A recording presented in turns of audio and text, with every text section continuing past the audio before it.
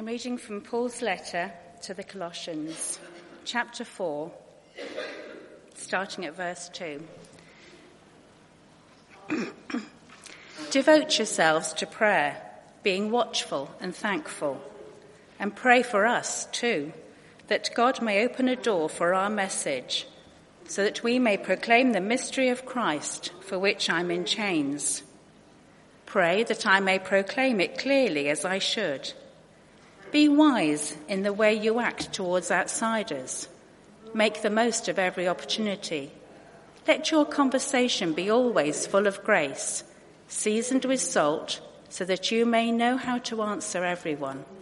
This is the word of the Lord. Good morning. Shall we pray?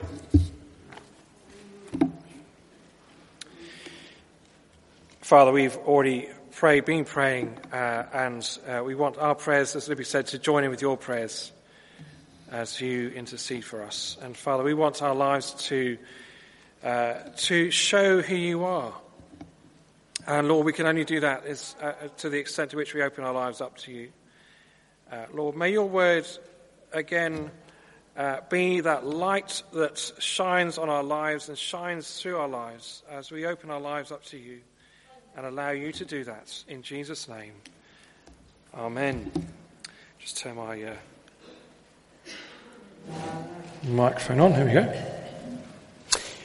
I'm going to describe some different Christians to you. I want you to guess who you think is a Christian from my description. I'm going to start with somebody who is a taxi driver.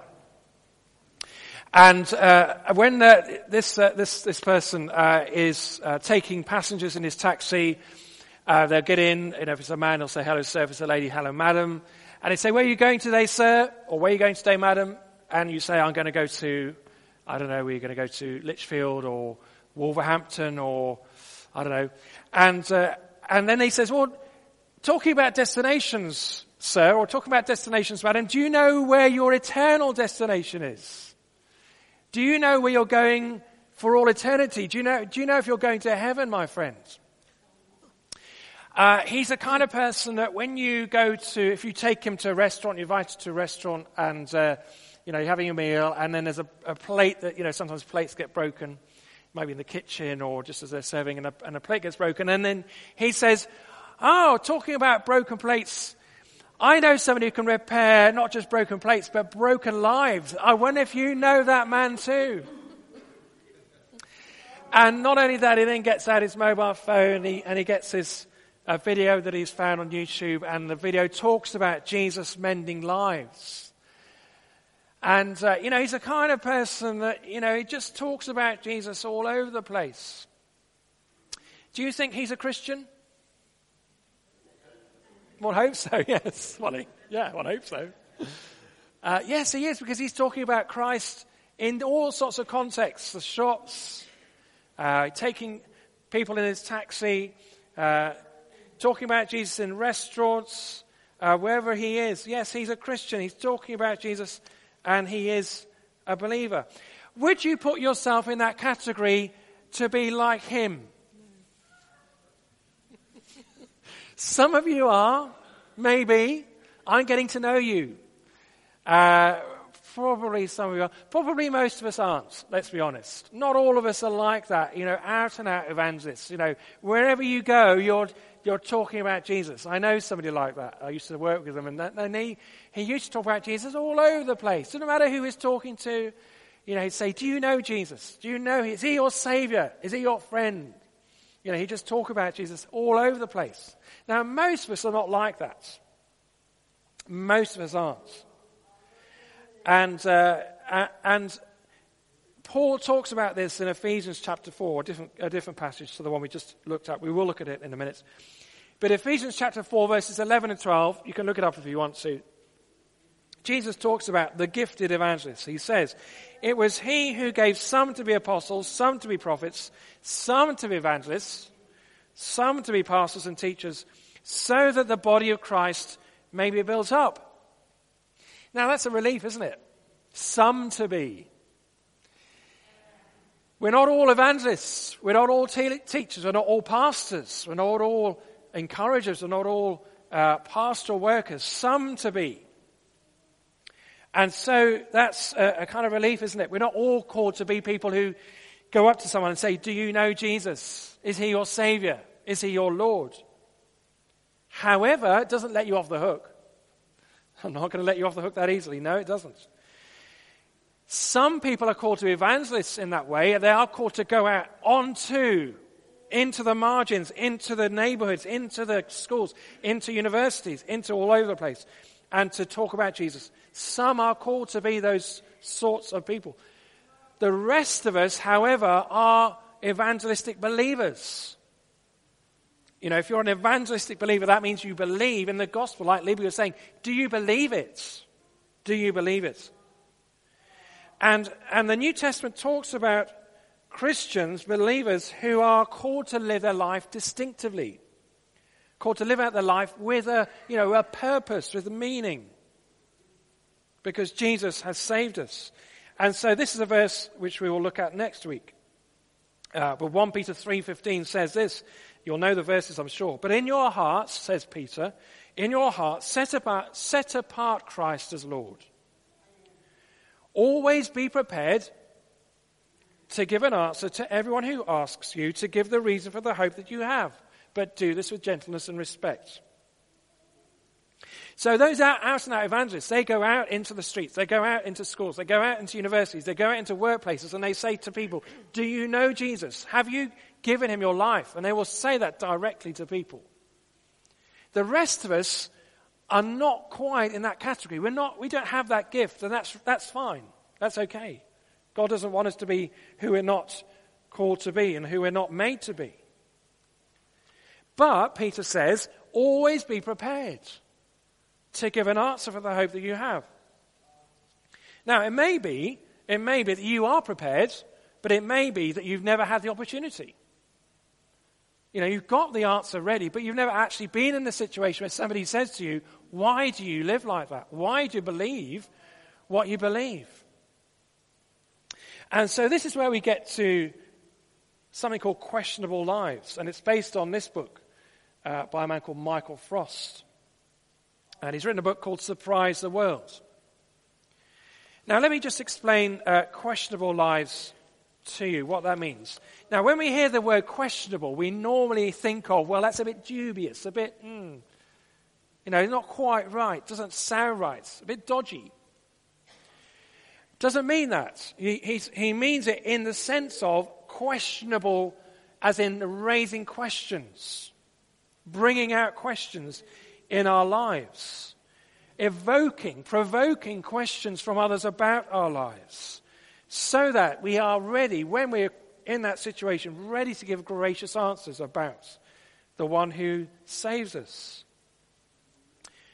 Now, the passage we're just going to focus on today is in Colossians chapter 4, verses 2 to 6.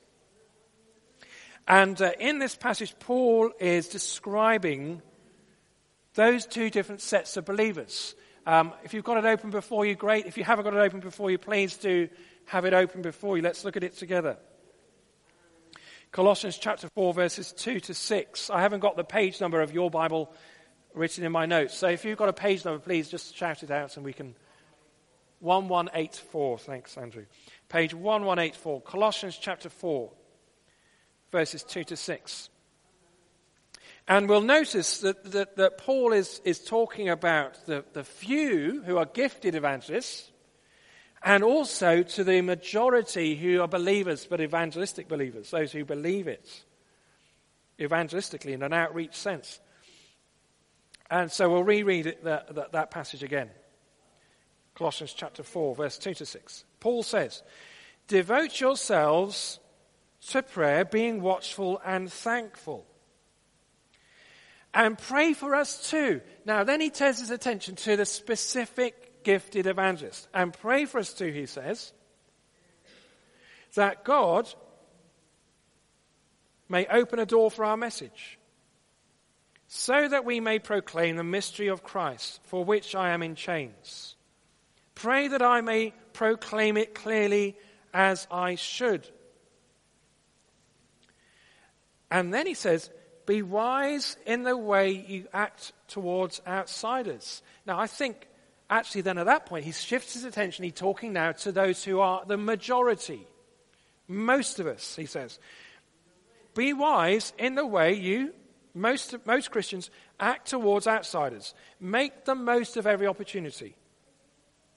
Let your conversation be always full of grace, seasoned with salt, so that you may know how to answer everyone. So you see, he's talking to the specific, to that small group. That's him and his fellow band of evangelists who are traveling around the Roman Empire, proclaiming the gospel very openly, very clearly. But he also then talks about most of us, to most of us, directly. He says, make the most of every opportunity. That's one version of the Bible. Another version, the Message version, puts it like this. It's just a different version. And the Message says it in this way. Pray diligently. Stay alert with your eyes wide open in gratitude. Don't forget to pray for us, that's the gifted evangelists, that God will open doors for telling the mystery of Christ, even while I'm locked up in this jail. Pray that every time I open my mouth, I'll be able to make Christ plain as day to them. Use your heads. Everybody else, use your heads as you live and work amongst outsiders. Don't miss a trick. Make the most of every opportunity. Be gracious in your speech. The goal is to bring out the best in others in a conversation, not to put them down, not to cut them out. So do you understand? He's talking to two groups of people. He's talking about those who are the bold evangelists, those who go out into the streets, go out into the universities, go out into the offices, go out wherever into the towns. And he says, pray for us. Pray for us so that doors may open, so that there will be opportunities for us to proclaim the gospel clearly, boldly to those people at that time in those places. And then he says, pray also for yourselves, that you may have opportunities to share. Be watchful. Be wise in the way you interact and socialize with those who aren't yet believers. The outsiders, Paul calls them. Be intentional, he's saying. Make the most of every opportunity. Living what we might call a questionable life. In other words, evoking curiosity about Christianity, about Jesus. So that when you have the opportunity, you are ready to share why you believe what you do. And I think the key verse, the hinge verse, is verse 5. Be wise. Be wise in the way you act towards outsiders. Make the most of every opportunity. The Message puts it like this. Use your heads. Use your head, use your mind as you live and work amongst the outsiders. Don't miss a trick. So Paul says, be intentional, be deliberate about how you live your life. Cultivate habits, cultivate practices. Or there will be little or no opportunities to share your faith because your life doesn't merit people asking you why you live the way you do. But it's got to go deeper than being a nice person. It's got to go deeper than being a nice neighbor. It's got to. Let me describe two other people to you, and I want you to decide if you think which one of them's a Christian. Now, the first one, the taxi driver, was a figment of my imagination. I made them up. Didn't know them. No, imaginative person. These next two people are real. Real people. The first man lives nearby me. He's got children about the same age as me. I bump into him around the village. I bumped into him on the school run. He's always very friendly. He says hello to me. He says, how are you doing? How are things going for you? We have a conversation about that. He's an upstanding member of the community. He sits on the school governing body. Well-respected member of the community. That's the first person. The second person I know works in a prison. She's a prison chaplain, a lay chaplain. She sits with prisoners who are going through very difficult times, listens to them, prays for them, counsels them. And it's not an easy place to be a Christian in a prison. And so she just listens to them and hears their story. Which of those two do you think is a Christian? The second one. Now, I probably made it a bit easy for you because I said she prays for people, that she's a chaplain. Yes, you're right. That person is a Christian. The first, the man I was describing, well, probably an agnostic. But sometimes it's difficult to, work out who's a Christian and who's not. Sometimes it's difficult because, if we live our lives as, nice, good citizens, it's not necessarily a mark of being a Christian. If it's about being nice, well, it's difficult it's a struggle, isn't it? But the Bible paints a different story. The Bible paints a story of ordinary, everyday people like you and me, who are sent out to announce the rule and the reign of Jesus. Without being something we're not, and without being something less than we should be. And with something we're not, when we try and be like that evangelist who is going out and talking about Jesus all over the place, if that's not you, people will know it straight away. But we're also something less than we should be when we're not living questionable lives, when we're not living lives that evoke questions about who we are. Why do you believe that? Why do you live the way you do? And in this book that I and your home group leaders have been reading in the last few weeks, is a very interesting section at the start of the book. And he talks about how the earliest Christians transformed the world. And how by their distinctive Christian living, they kind of turn the world upside down. I just want to read to you an excerpt from the first chapter in this book. So let me quote from his book, Michael Frost's book. I quote, "These ordinary believers, the earliest Christians, devoted themselves to sacrificial acts of kindness. They loved their enemies and forgave their persecutors. They cared for the poor and fed the hungry. In the brutality of life under Roman rule, they were the most stunningly different people anyone had ever seen. Indeed, their influence is so surprising that the 4th century Emperor Julian, who reigned from 331 to 363, feared that they might take over the empire. Referring to Christians as Galileans, inverted commas, Galileans, and Christianity as atheism, in inverted commas, because of their denial of the existence of pagan gods, and believing their religion to be a sickness, he penned this directive to his officials." So now quoting Julian writing to his civil servants. He writes, "We must pay special attention to this point, and by this means effect a cure. For when it came about that the poor were neglected and overlooked by the pagan priests, then, I think, the impious Galileans observed this fact and devoted themselves to philanthropy. And they have gained ascendancy in the worst of their deeds through the credit they win for such practices. For just as those who entice children with a cake, and by throwing it to them 2 or 3 times induce them to follow them, and then when they are far away from their friends cast them on board a ship and sell them as slaves, by the same method, I say, the Galileans also begin with their so-called love feast or hospitality or service of tables, for they have many ways of carrying it out, and hence call it many names. And the result is that they have led very many into atheism, Christianity."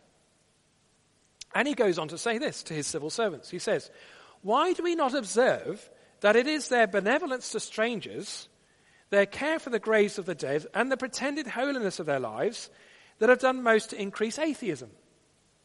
I believe that we ought really and truly to practice every one of these virtues. For it is disgraceful that when the impious Galileans support not only their own poor, but ours as well, all men see that our people lack aid from us." Very interesting. This is the emperor. This is a Roman emperor who does not believe in Christ, and yet he's looking at his empire, thinking, "Hang on, these Christians, who he calls atheists, are doing all the things that we should be doing. And so what we need to do as Romans is copy the Christians because they're doing so well in reaching people with their faith." Very interesting. Very interesting. But we don't live in the Roman Empire, do we? We live in the 21st century. We live at a different time. And so we've got to work out how are we going to reach people with the kingdom of God in our day? How are we going to do what the Christians then did in their way, but in a way that intrigues curiosity, that evokes curiosity, and they ask us questions by so doing? And I'm convinced, as I've thought about this for a long time, that if we're not gifted evangelists, and not many of us are, we need to cultivate practices or habits in our lives that will draw out from others questions about why do we live in the way that we do. Now, I've probably said this before, but if your only practices are going to church meetings, well, that's not going to evoke curiosity, is it? It's not going to evoke curiosity about our faith if that's the only practices we've got. If we're doing things like, I don't know, might be cutting the lawn or saying hello to the neighbours or washing our car or walking the dog or driving to work, that's not particularly intriguing. That's just the same as everybody else. That's what everybody else does. So what we need is a set of practices that is going to, yes, draw us together as believers, but also propel us out into the world. But it's also that they're not going to deplete our energy, because the danger is that we do too much and we get tired. And we actually get worn out. So what we need is a group of practices that will re-energize us, replenish us, and connect us more deeply to Jesus by so doing. And I think a fair question to ask is why would anyone want to join us if we're burnt out and joyless as Christians? Why would they? Fair question. So this is where this book comes in, and it's not the answer to all of life's questions at all, but it's a set of practices that a lot of people are beginning to join in with to live what you might call questionable lives. And we've also been thinking as PCC and wider than that about our mission statements. I don't know if you know our mission statements, but I'll remind you, our mission statement is to love God and to live an adventure of faith. Loving God and living an adventure of faith. And so if we're going to do that, we've got to live it out. Have questionable lives. Now, I want to share some practical direction in all of this. Were you given a handout as you came in? Good, great. Have a look at it, because I'm going to just refer to that now. So, as I say, there's a strategy, there's a way you can do this. And it's called BELLS. And Michael Frost has come up with this acronym, BELLS. And in the next few weeks, over the next few weeks of Lent, and across into Easter as well, we're going to be thinking about this. There's going to be some breaks with Mothering Sunday and obviously Easter as well. But in the next few weeks, we're going to be looking at each of these, the letters that make up this word BELLS together. And let me refer to the handout because it tells us about it. So, the first one is B, which stands for bless. And it says on our handout, by choosing to bless others, we become more generous people. Bless those around you with your words and actions. Surprise them with an unexpected act of kindness. In this way, God's name will be honored.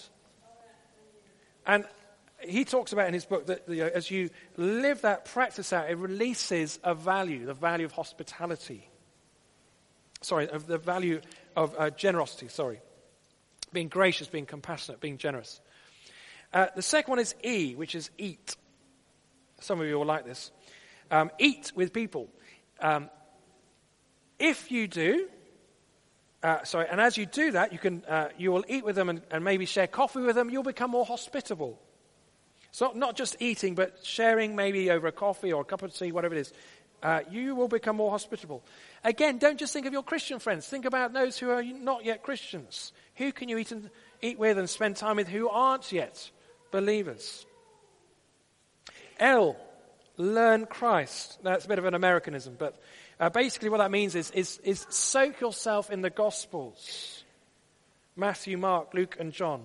Great thing to do during Lent. Soak yourself, meditate, read, reread. Think about how does Jesus respond to a question? How does he approach people? How do people approach him? And as you do that, your life will speak about hope and healing and truth in the world. Next L is listen. This is absolutely vital. This really unpins all of them. Listen to the Spirit. Absolutely vital to all the other disciplines. Because as you hear God, if you take the time to listen to God, then God will start to direct your day. He will start to enable you to live in a certain way, direct your steps. Keep in step with the Spirit, Paul says. Respond to the promptings he gives you. And then the last letter, S, which is sent. See yourself as a sent one. We are all sent ones. Jesus says to us, as the Father has sent me, so I am sending you. John chapter 20, verse 21. You and I are on a mission from God and with God. So all of these are practices. These are ways to live this out. It releases the values. It might be generosity. It might be hospitality. Being Spirit-led. Being more Christ-like. And so over the course of these next few weeks, I've invited people, I think, who will help us to think these through, these particular words through. Bless, eat, learn, listen, sense. Who can help us to think about how can we live these values out, these ways of doing this out. Also, remember the Holy Habits series we looked at last year? Remember that? Some of you do. We looked at Acts chapter 2, verses 42 to 47. Now, it's not a rehash of that. This is a kind of more missional way of doing that, if you like. It's that a missional edge to how we might live those habits out. So it's building on that series as well. So it all spells bells. Bells. At the 9 o'clock, at the start of the service, Jennifer had some bells ringing, which is great. It's a lovely sort of sound. If you hear bells, it's a lovely sound. A bell on its own is fine, but bells together, make a sweet sound. And it's about making a sweet sound in the world around us. As our lives being questionable, that rhythm of our lives sending out those sounds into the community around us. So bless and eat and listen and learn and sense. And together, individually, yes, and together we create this community of people who are different, who proclaim Jesus in the world in a way that's nothing, it's not unusual, it's not who we're not, it's who we are. And so I want to draw this to a close now. And I want to ask you to have a little conversation with the Lord in your hearts. Maybe it helps you to close your eyes, just have a little think to yourself about this. And I'm going to ask you to think about whether you feel that you can do this. Because Jesus says to us that through us he wants to change the world. That's been his plan from all eternity, that the church is the vehicle by which he is going to transform the world. And he's going to work through you, he's going to work through me to do that. And yet we need to be open to him doing that through us. Are you ready to partner with him? Are you ready to work with him in your life? Do you believe that he can work through you, in you, out of you, to transform the world? Are you ready to be wise? Are you ready to live lives of generosity, hospitality, Spirit-led lives that direct others to Jesus? Father, help us to live lives like this. Open us up, Lord. Over these next few weeks, open us up to ways in which we can join in with your great mission to the world, so that your world may know and love and serve our Lord Jesus Christ. And in his name we pray. Amen.